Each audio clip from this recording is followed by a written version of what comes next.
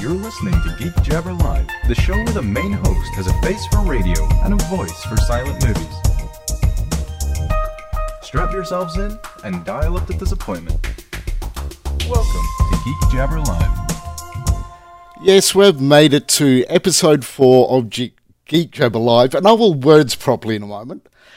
We are sponsored by nobody because we're not fucking sellouts. Now, we have myself, Tim, over in this corner, and over in the other corner we have Mr. Nick. How are you tonight, or today, Nick? Hey, yeah, it's been a couple of weeks, actually. Yes, that it has. Yeah, been travelling around the place. You know what it's like, COVID life. Yes.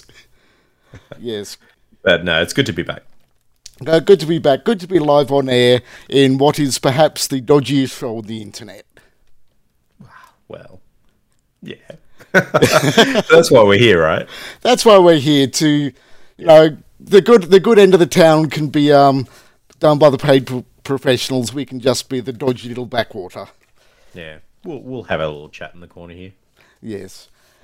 Speaking of chats, we're probably a little bit late to the party on this one, but I think it'll be good thing to start on.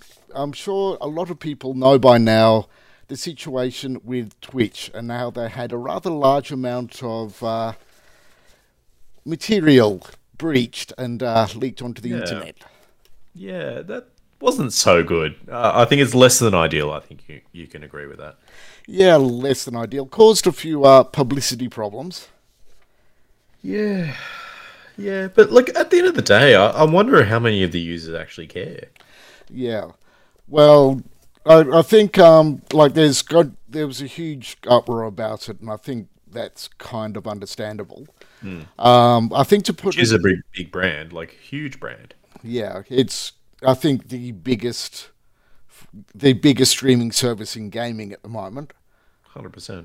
I think there's a couple of things we should point out.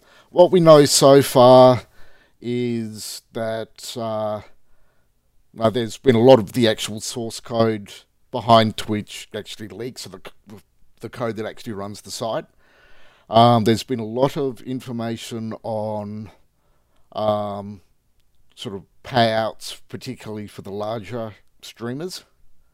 So how much Twitch are actually paying them in terms of donations and subscriptions and all the other stuff that you can get on Twitch. That's kind of had some unexpected results because now you can see how much these streamers are actually getting paid. Yeah. Have you got some figures? Not off the... I think the... Like, I'm sure these guys are making some decent coin. Yeah. That's actually a thought. I'm sure somebody's actually published it. Yeah. Actually, one of the interesting things that was released in the breach was they actually have a no ban list, apparently. So, you know, everyone knows about bans and, you know, being kicked off servers and things like that. But Twitch and other providers out there, like this is no secret, but have a no ban list. And that was published along with the breach as well. So it seems like a lot of Twitch's, you know, very top streamers, if you like, have been placed on this special list where any bans or any disputes that come up in relation to their channel are reviewed. And one of the usernames, interestingly enough, I had a look at the list itself, and one of the users that came up was one of the CEO's staff, which was literally had the comment, "Do not ban," literally for any reason. So, you know, such a thing exists. Yeah, well, I'm just having a look now. I've just managed to find out of the data breach. I'm assuming these figures are somewhat accurate. I have not verified them myself, but they're recent enough that they're probably from the breach. So, rounding out the top is the user critical role. A little over 9.6 million US dollars. Number 2, XQC at $8.4 million. Wow. Third, Summit 1G, 5.8 million. Tfue, 5.2 million. Nick Merckx, 5 million. Ludwig, So yeah, we're talking about some big bucks for some of these streamers. Yeah, definitely. And you can probably guarantee, like, I haven't trawled through the entire no ban list, but I can guarantee that those guys will be on it. Yeah, but yeah, I think it raises and why I sort of bring this in tonight. It sort of brings into focus what we all need to do to basically look after look after our security, because let's face it, this was a blunder by Twitch. So they've owned up and basically said one of their servers wasn't configured correctly, and that's allowed somebody to get in and perform the breach. The reality is, in this case, it was Twitch, but this is not the first I'm not wording properly tonight at all. This is not the first high-profile breach, and I would hazard a guess that it's probably not going to be the last. If you have a look at the source code, these sites are powered by hundreds of thousands, if not millions, of lines of code. It only takes a mistake in one of them for a breach, or one area of code for a vulnerability to exist. So this could happen to anyone. 100%. The software behind these sites is complex. It is very difficult to write it without making a mistake. It is very difficult to configure that number of servers without making a mistake. So, in this case, I think Twitch have owned up to it and are taking steps to mitigate the damage. But part of the responsibility also falls on us to make sure our accounts are as secure as they can be, so that even when these things happen, we mitigate our own damages. Yeah, and I think a lot of the responsibility is on the end user, and this is something interesting. I found a lot of people actually doing this. A lot of websites will ask you to sign in with your Google ID or your Facebook ID or your Apple ID, whatever it is. Even though those sites are not related to those services, that is a big no-no. If you're going to create an account on a website, create an individual account on those websites. Don't use your Facebook account, for example, to sign into a completely different service, because that's where a lot of your data gets leaked, and you don't have control over that data once it leaves that platform, and neither does Facebook, for example. Yeah, and the reason they do it is a convenience factor. Having said that, the risk is if someone can get access to your Facebook account or Google account or whichever one you've used, you can they basically have an avenue in to all these other sites that you've linked to that account. Absolutely. And the other thing is, like, you're leaching private information into those other services, and at the end of the day, if you can stick with one account per website, you're going to be pretty good. Make sure you use a unique password for each account you have. Don't recycle the same passwords. And I know in the previous episodes we've mentioned haveibeenpwned.com. Have a look at that, and you can actually see whether your email account or passwords have been involved in a breach. Yeah, so going back, I mean, we kind of thoroughly went over password security in our first episode. Hey, linking all this stuff together, I think it's sort of worth going over it again, because you raise a good point. No, if you are reusing passwords, this breach should be a reminder to rethink that practice. Because although Twitch has said we don't believe that any passwords have been breached yet, this was part 1, so we don't know what yet is coming in part 2 or part 3 or whatever other parts. So it's possible. Right.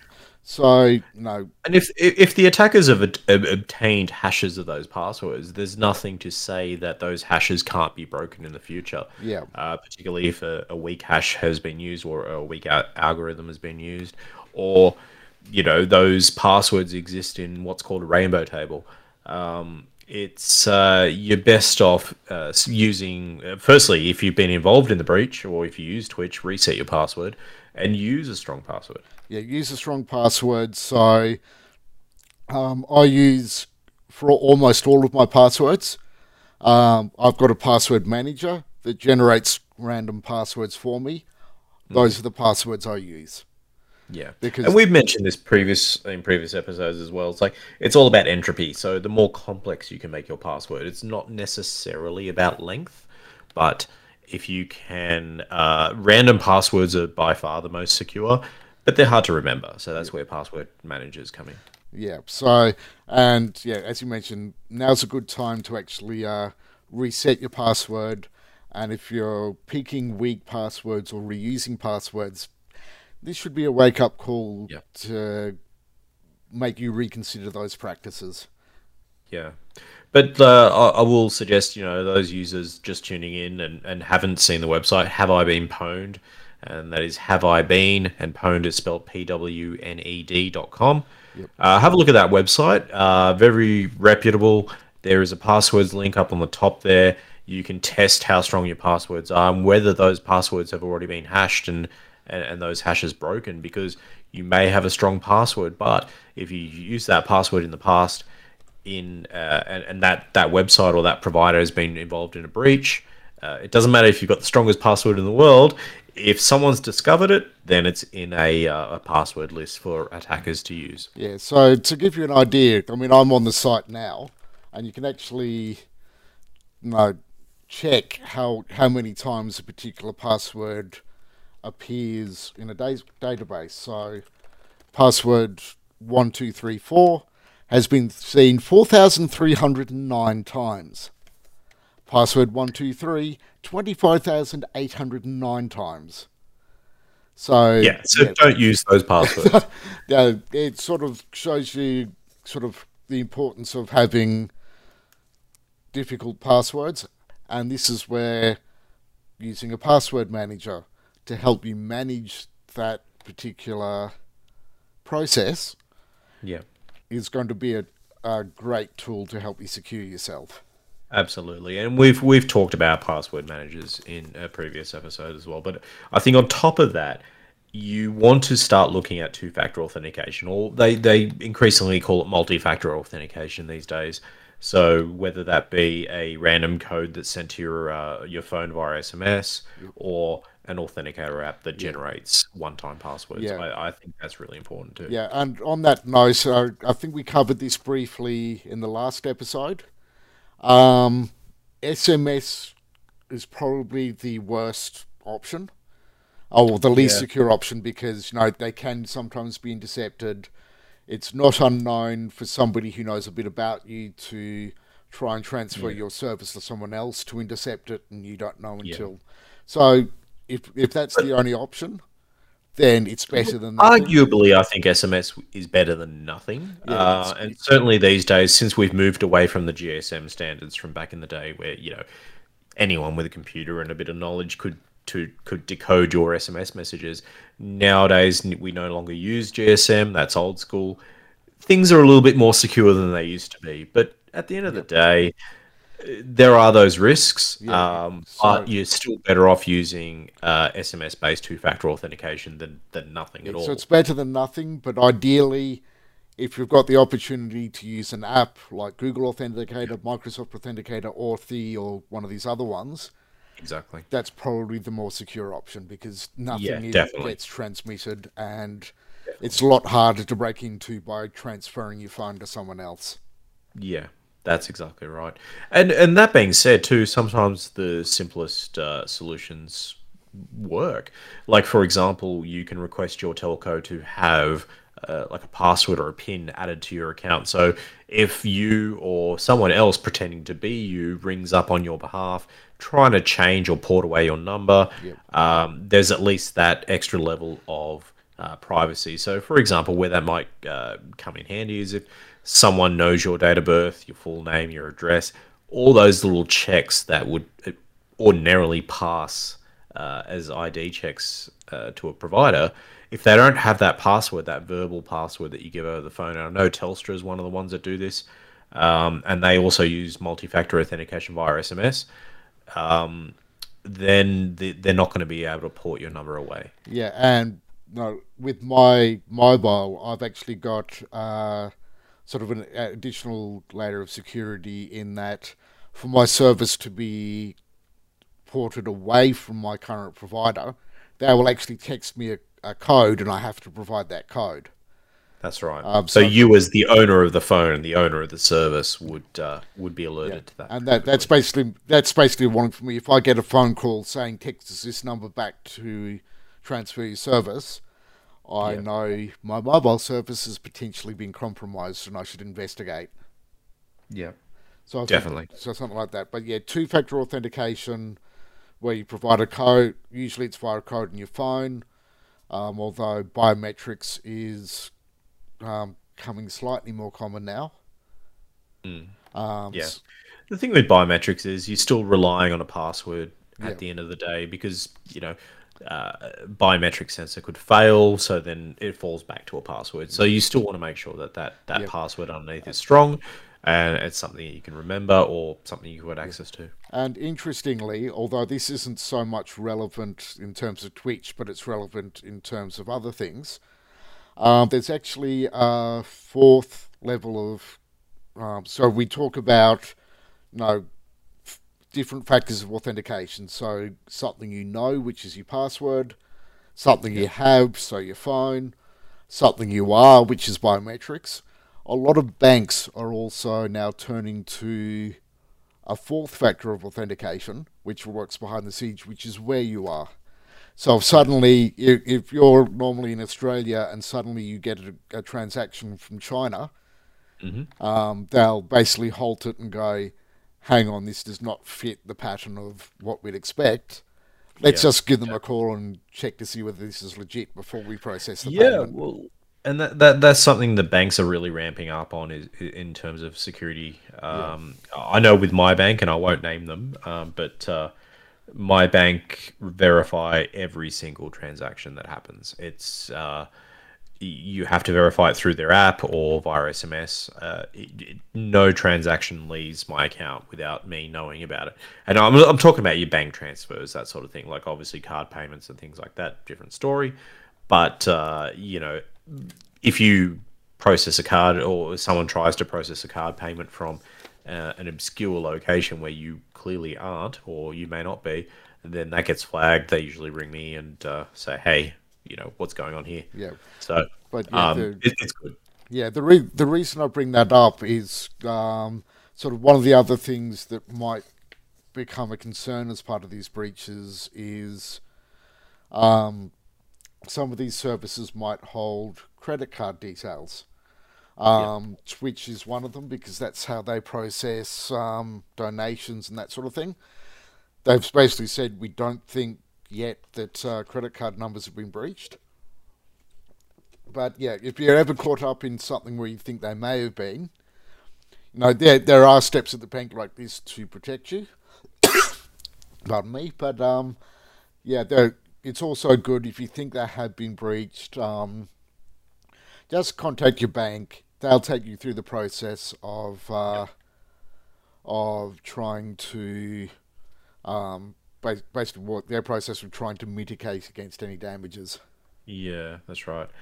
I think the final sort of word of warning here is you need to look out for what you're actually clicking on, whether it be a link in an SMS.